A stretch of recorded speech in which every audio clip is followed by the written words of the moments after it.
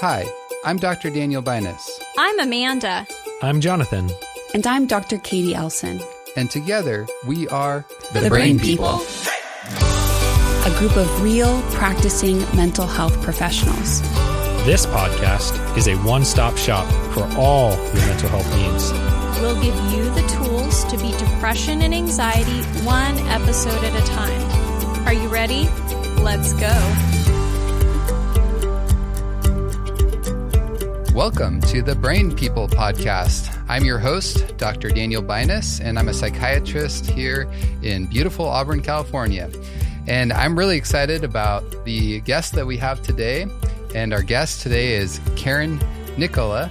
And Karen has been doing grief work and grief education and coaching for about 15 years now. And she's really an expert in her field. And she's actually written a book called Comfort for the Day that I've really appreciated myself. And I've often recommended to patients who have gleaned a lot of good material out of that. And not only that, Karen is an amazing person. And I've really appreciated getting to know her over the last couple of years as we've been able to work together. So welcome, Karen. Thank you, Dr. Binus. I am so blessed to be that agent to take people from suffering and pain into wholehearted, hopeful living again. Watching that transformation take place, being a participant of that it's just such a blessing in my life. It's my why I get up every day, is knowing that something that we can do to bring good education about grief and to support people through their grief. It's such a blessing. I hear you. And that's really what gets me out of bed every morning too, is even though my focus is not grief, but just being a conduit of love into people's lives and watching someone go from despair and hopelessness and sadness to seeing the light start to come back in their lives. And so really that's what we want to talk about today is what are some of the things that we can actually do in our lives if we're in that place, if we're in that dark place, if we're grieving, if we're suffering because of a huge loss that we've had in our lives. What are some of the things that we can actually do, practically speaking, to move out of that pit? And so let's just start from there, Karen. Well, the question is great. What can we do? Can we do something? Is probably what some despairing grievers are even unaware, that they can do something, that the pit is so dark and it is so hopeless and it is so lonely that the thought of can I even do something is almost beyond them. So if that's who you are out there listening to us, please stay with us, because we want to encourage you that yes, by just making one little choice at a time, your dark pit can let some light in, and it's a good thing. But I want to first just give a very broad umbrella view of grief. We're talking about grief that comes from loss. And that loss can be from the burning down of your home, your neighborhood, your community, like we have so many of them here in California. That's a devastating, traumatic loss. It can be the loss of one's health, physically or emotionally. It can be the loss of relationships between parent and children. It can be the loss of relationships and spouses. It can be the loss of a job. It can be the loss of finances. Whatever these relationships or entities that are important in our life go awry or end, it creates a change for us. And that change for us means we have to adjust. And some of us adjust more easily, and some of us adjust with much more difficulty. So I just kind of wanted to make that a clarity. Absolutely. And I'm thinking about my life too. And I've had different losses, and it's interesting how you respond differently to different losses, sometimes ways that you don't even completely understand yourself, or you think I would never respond that way to this sort of loss. And, I'm even thinking about, when I was a child, I had a Shetland pony, and I probably was about 9 years old. And and that pony had some kind of disease where it was infecting the foot or something like that. I didn't really understand it, of course, at the time, but all I understood is that this pony needed to be put down. And I remember watching the vet and my dad lead this pony away and lead it up into the woods where they were going to putting it down, and this tremendous grief that came up in my heart. I'd never experienced in my whole life up to that point. I don't know if I've ever had that heart-wrenching of grief since then. And people might say, well, that was just, it was a pony. It was an animal. But, it's interesting how it's not always the death of a person. It seems like other things can be just as heart-wrenching sometimes for certain individuals. Absolutely. And so, Dr. Binus, who supported you through that gut-wrenching? Did you create life commands about that pain in your life that said, oh, I guess I have to deal with this by myself? Oh, I probably shouldn't let anybody know how sad I feel. Or did you have an environment that you could run to somebody and weep in their arms and be held and supported and be guided through, honey, this does hurt.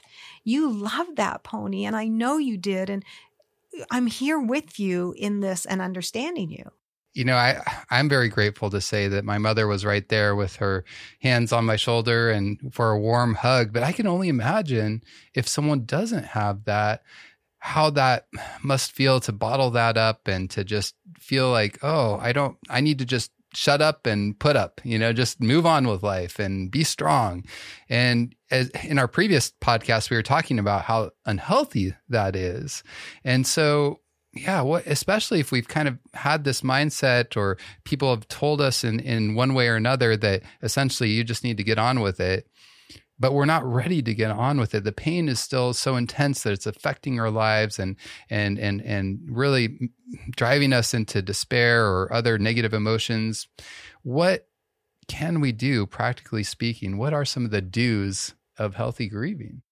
Well, I really want to share the do's of healthy grieving, but I also want to acknowledge what is a very common, socially acceptable, culturally modeled way to deal with the pain in our lives. And that is to numb it, drug it, distract it, medicate it. And so in our lives, we then, that dark pit that we might be in even now is even, as it were, like we are chained there, because what we go to, our go-to to remedy the pain, keeps us there. So what we want to be able to consider, is there a possibility that I could do a different go-to and get a different result? So what would be one of the very best ways to unchain us from the addictive power of things that we have utilized to assuage our pain? Well, some of that might mean going first to a recovery rehab kind of situation so that we can set ourselves free from that vicious cycle of darkness. So if that is your next step, then take that next step by all means. Yeah, I really appreciate that, because I think none of us like pain. It's uncomfortable. And we naturally, even when we touch a hot stove, our hand immediately jerks back. And I think, because grief is painful, it is natural to try to find some way or another to escape. And that often I've seen it in my own life and in other people's lives, where it's so easy then to escape into unhealthy coping mechanisms. And oftentimes that can lead to addiction. And then that, like you said, often requires some help, and getting help from the outside to break that pattern of addiction. Definitely. And interestingly enough, in my experience, the 12 steps that are used in the AA program are perfect applicable steps for our grieving hearts. So they do a dual purpose. They address the pain of addiction. They also address the deeper pains that might have driven us into addiction. So that application works really wonderfully. I guess the top item of understanding grief is that it is not a disorder, a disease, or even a sign of weakness, but instead, grief is an emotional and physical and spiritual necessity. It is the price we pay for love, and it's the only cure for grief is to grieve. Now, those are not my wise words. Those are words from Rabbi Earl Grolman. And his definition, his working definition of grief for me includes the whole person, emotional, physical, and spiritual. And I know Beautiful Minds is all about attending to the whole person. And I think that's the healthiest way for us to engage with our grief. So self-care physically is the one area that we probably have the most direct control over when we are grieving. And those are simple little can-do things, like I can drink more water today. I worked with a coaching client who I get kind of their physical background and know what they do for themselves in a healthy way, who just didn't drink water. And so I said, so your assignment in our grief coaching agreement here is to drink no less than 5 glasses of water. I mean, I wasn't going to read the whole amount that she should drink, but at least get 5 in. At least 5. Right. So by the next week when she called me, I said, so how is the water drinking? She goes, it went fantastic. And I feel so good, and I'm sleeping all night. Well, 2 wonderful things that her grieving body needed was a good night's sleep and hydration. So these natural, simple things that we can do for our own self-care are not too hard for us. That really makes me stop and think about how sometimes when someone has died or there's another type of difficult loss, it's almost like we feel like I don't deserve to take care of myself because that person died or because, this other bad thing happened, this other loss that I experienced. It's almost like we punish ourselves in a way. And so maybe it's not always that reason, but I definitely resonate with what you're saying about the importance of self-care and really attending to our physical needs and how easily that can be ignored in the process of grief. Well, Daniel, you bring up a really important point. How we believe about ourselves, who we see when we look in the mirror. Is that someone that we love? Or is that someone we despise? If our own self-image and our own capacity to nurture and love ourselves is at a very low point, then even this simple self-care might be a huge step. And so if that is your case as a listener, I would so recommend getting connected to a professional person who can help rearrange that view you have of yourself. Because if we are self-deprecating, if we feel in some way, I don't deserve happiness or healing or hopefulness, then that's a pretty dark pit that does need, again, some outside assistance. Absolutely. I really agree with that because a lot of times when we're stuck in that mode of thinking that I don't have value and somehow I'm less than, that it can often become the self-perpetuating cycle because then we treat ourselves that way and then we reaffirm like, look, you can't even get out of bed why? Because maybe we're not like the lady that wasn't even drinking water, right? We're not attending to some of these basic things and not treating ourselves as valuable. And therefore, we're going to be even less and less functional. And that just reinforces this negative thought and picture that we have about ourselves. And I want to affirm, what you're saying here, Karen, because, and to our listeners, each of you, all of us have infinite, amazing value. And God has created us, and it doesn't matter what dark of a place, what difficult of a place, how horrible we look in the mirror, we have amazing value, and nothing can take that away from us. And the very fact that you feel the pain over the loss of something or someone that was important to you is another reason to consider a healthy option, a healthy choice, because that honors what was lost, what you now don't have. Whereas the cycle of, self-loathing or not caring for oneself really is a dishonor for that relationship or that person or that experience that you now don't have. So you're so right, Daniel. We are completely and absolutely valued by our Creator, by our Savior. And if our listeners haven't considered that as an option, just drink that one in.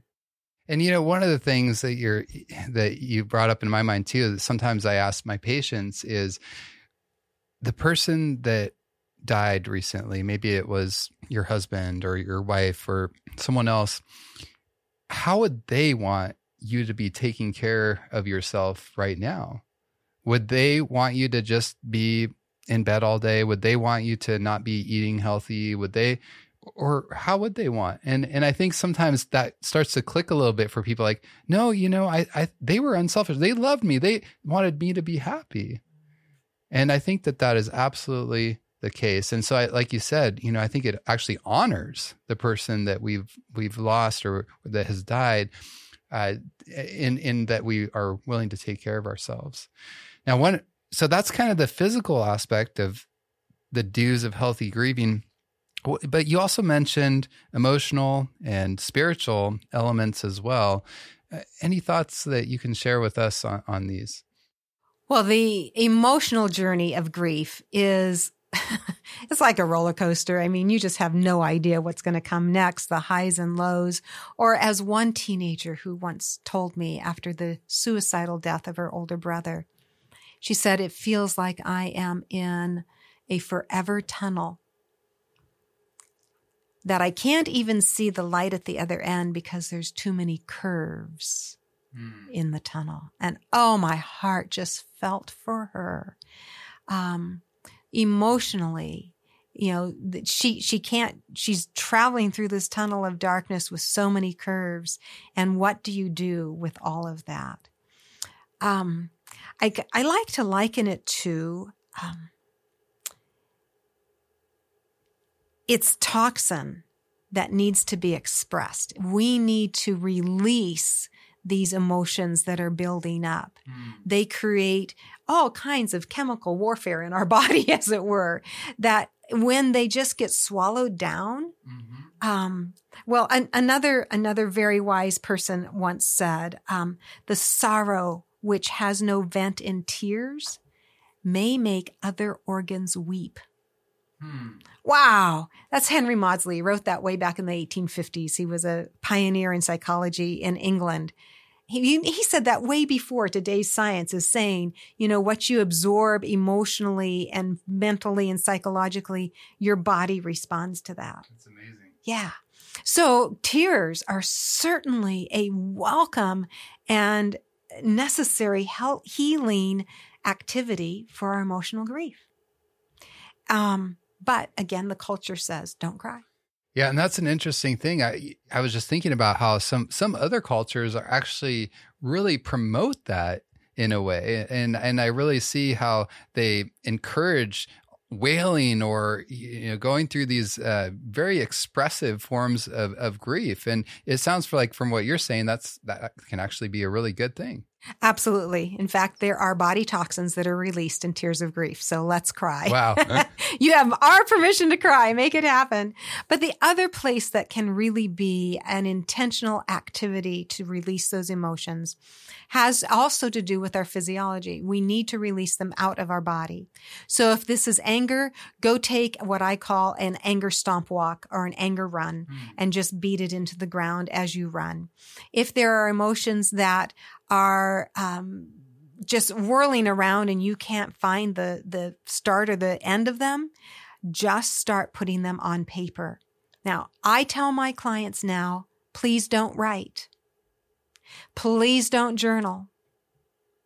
What you're going to do on paper is not either of those two things, because writing and journaling has to do with organization, precision, grammar. It has to do with punctuation. It has to do with paragraphing. It has to do with academics. But what you need to do, I need to do, we all need to do, is to release those emotions on paper out through our hand using a pen or pencil, because that's the physical distance it takes to get from the mind and heart out to the paper, is the healing that comes behind there. And I call it PYSOP.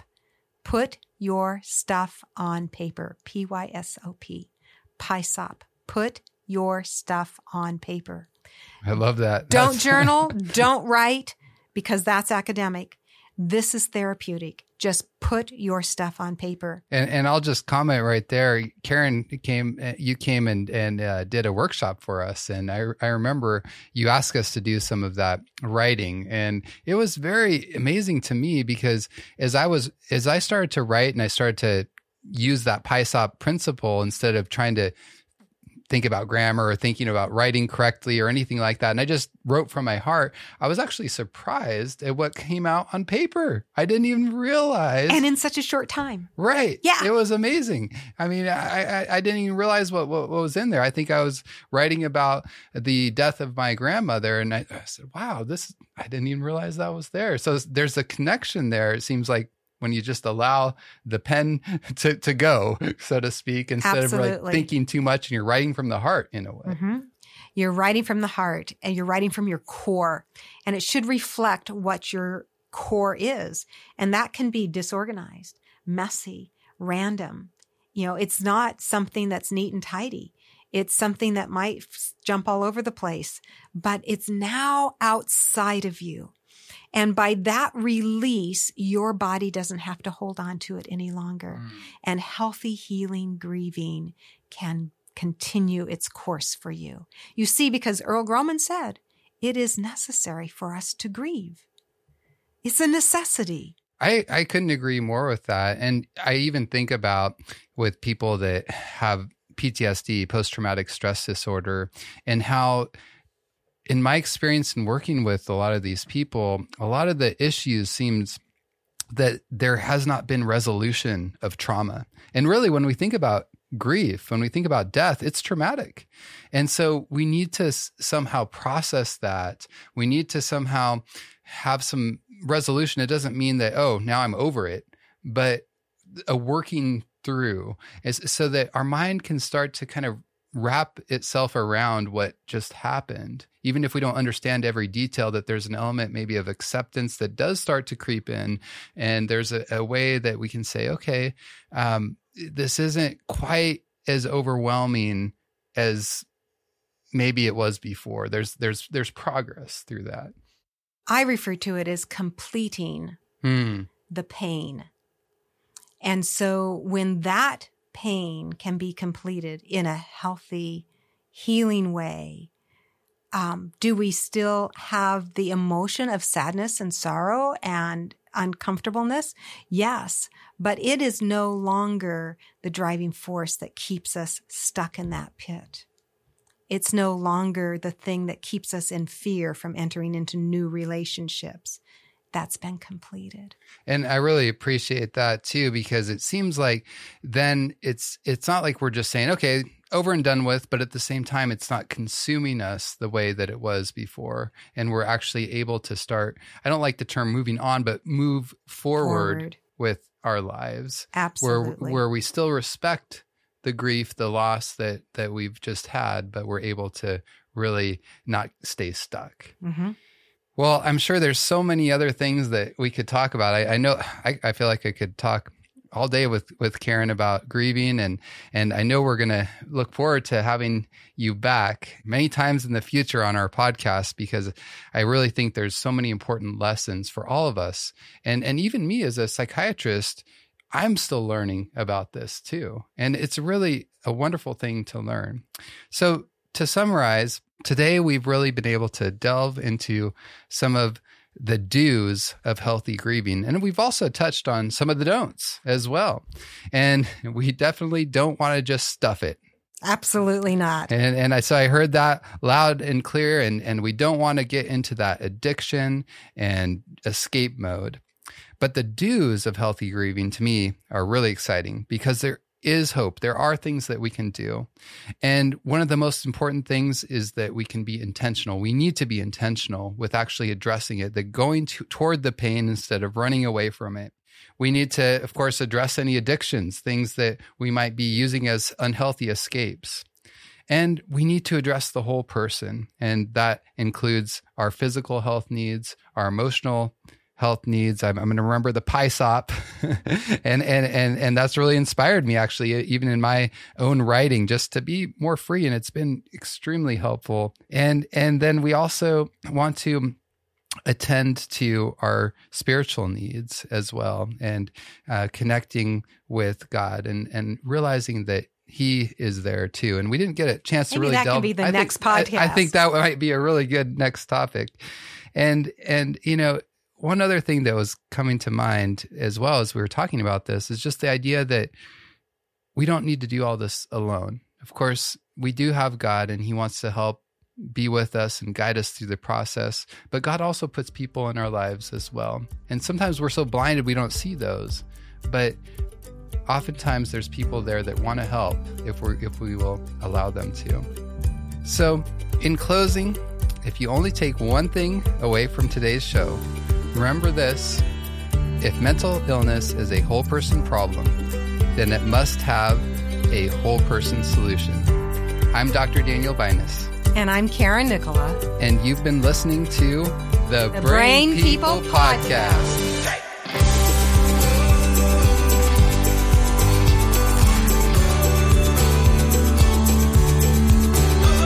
Thanks for listening. To hear more episodes, find us on social media, or support us financially, visit thebrainpeoplepodcast.com.